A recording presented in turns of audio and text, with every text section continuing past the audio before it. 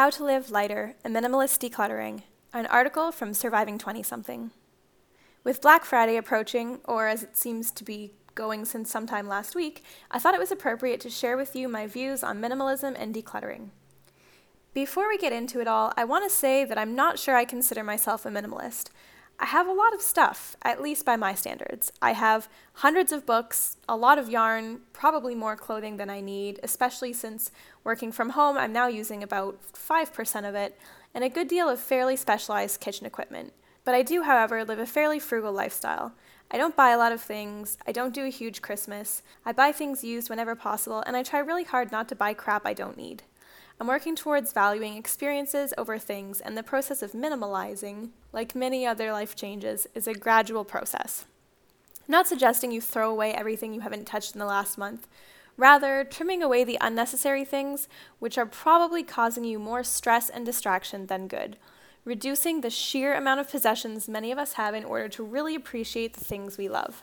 Paring down an excessive lifestyle to be able to allocate your resources towards experiences and things which you love, which enrich your life. In this last category is where I would put the yarn, KitchenAid mixer, and heaps of books. Judge me if you must. So ask yourself a few questions. Are you currently feeling like stuff is ruling your life? Do you feel overwhelmed by a messy house that never seems to get organized the way you like it? Do you blow out your budget each month in a cycle of euphoria and guilt? How about procrastinating doing the things you truly love because your space needs immediate cleaning and organizing? If you find yourself nodding, keep listening. You're not alone here. In fact, if the stats are correct, you've got millions and millions of people feeling the exact same way. By moving toward a more minimalist lifestyle, you can reduce your stress, cut procrastination, and get focused on the things which really matter to you. Getting minimalist will help you get mindful. Not only will you have to consider the value of each item before bringing it into your house, but you will develop a much deeper connection with the objects you do have in your home. You will grow a stronger appreciation for your abundance and truly enjoy each moment you spend interacting with the stuff you choose to keep around. Things which you once took for granted can become treasures instead of burdens. Here are the first steps you can implement right away to get started on your journey to a beautiful, mindful, and minimalist life. Get out your pen and paper, folks. Write some of this stuff down. Seriously, get it on paper and make sure the folks with whom you cohabitate are on board. Number 1, assess your space. Now is the time to get familiar with your space. Depending on the amount of stuff you have, there are some people out there who have so much stuff they lose stuff in their stuff. You might be one of them. You may not even be aware of some of the stuff you have. Go through each area of each room of your house and simply look at what is there. Open cupboards, go through the junk drawer, lift and push things around, look under the bed and in the blackest corner of your deepest closet. Don't worry about thinking of which things you're wanting to part with quite yet. Focus simply on becoming totally aware of the things you have in your home. And if you're brave, add the garage and the shed into this mix. If you're noticing things you had completely forgotten you owned, write them down. Next, consider which areas in your space are causing you the most stress.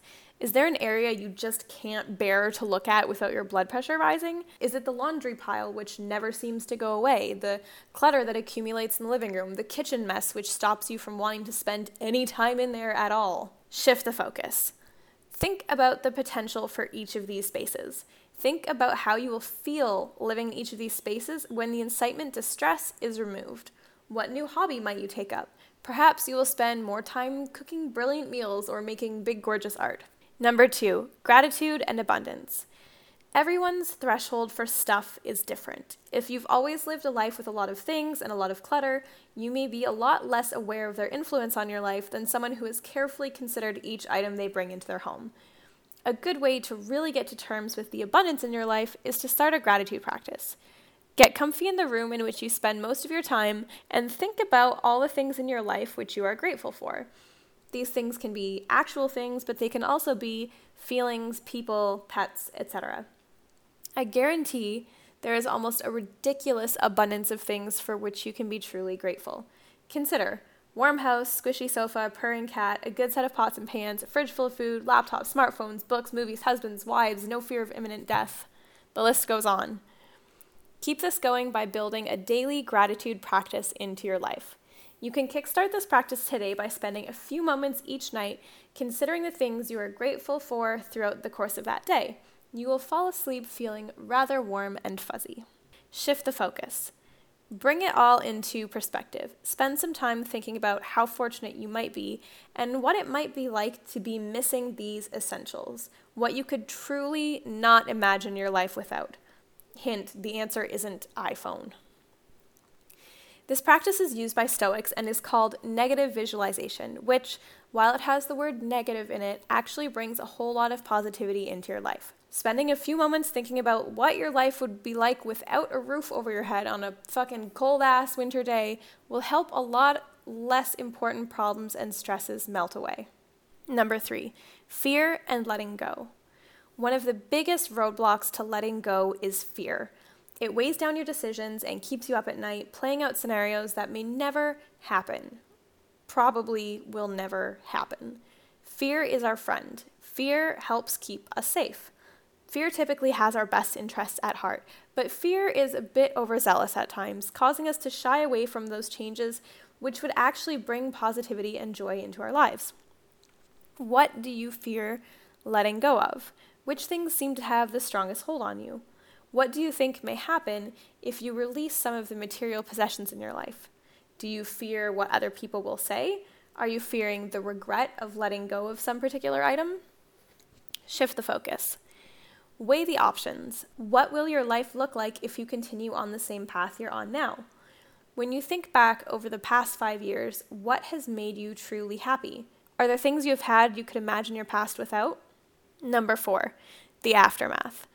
Though it's important not to focus too much on the end result and to actually enjoy the process of getting there, definition, life, it helps to actually take a few moments to consider why you're heading into this lifestyle change. Why is it you're wanting to get more minimal? How are you feeling right now?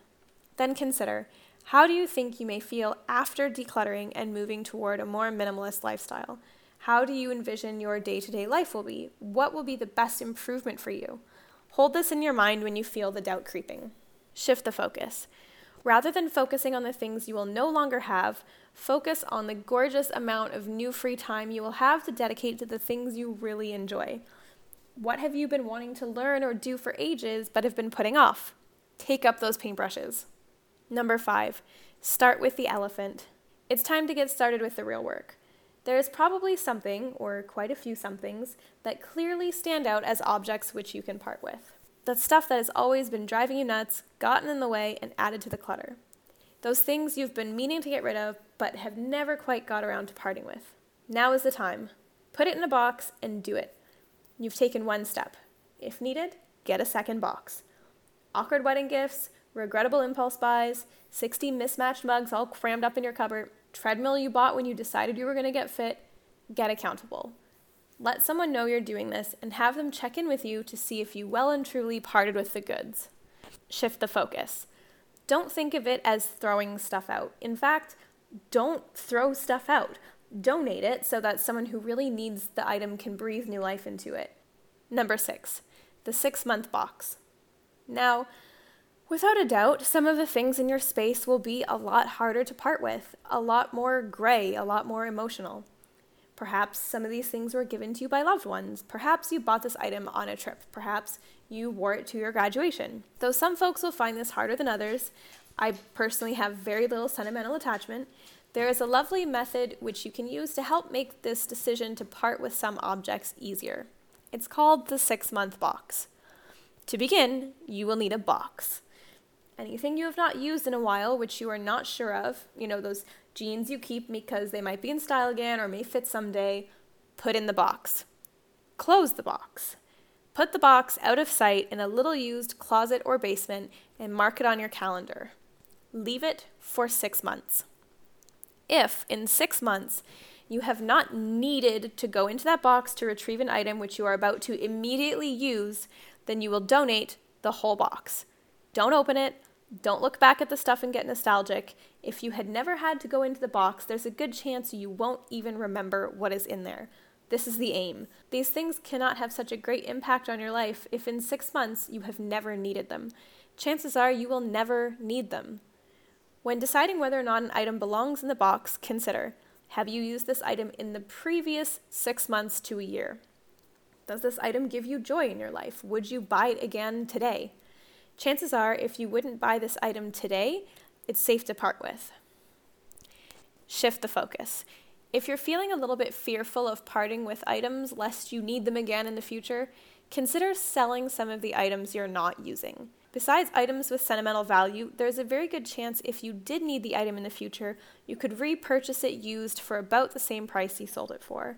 The payoff in the meantime, way more space, way less stress, is totally worth it. Number 7, the explanation. For some, this is the most daunting part of a big life change.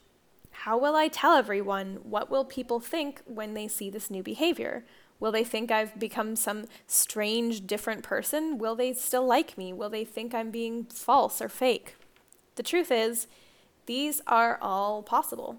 It can be disconcerting for a lot of your loved ones to see you undergo what may seem to them to be a drastic change.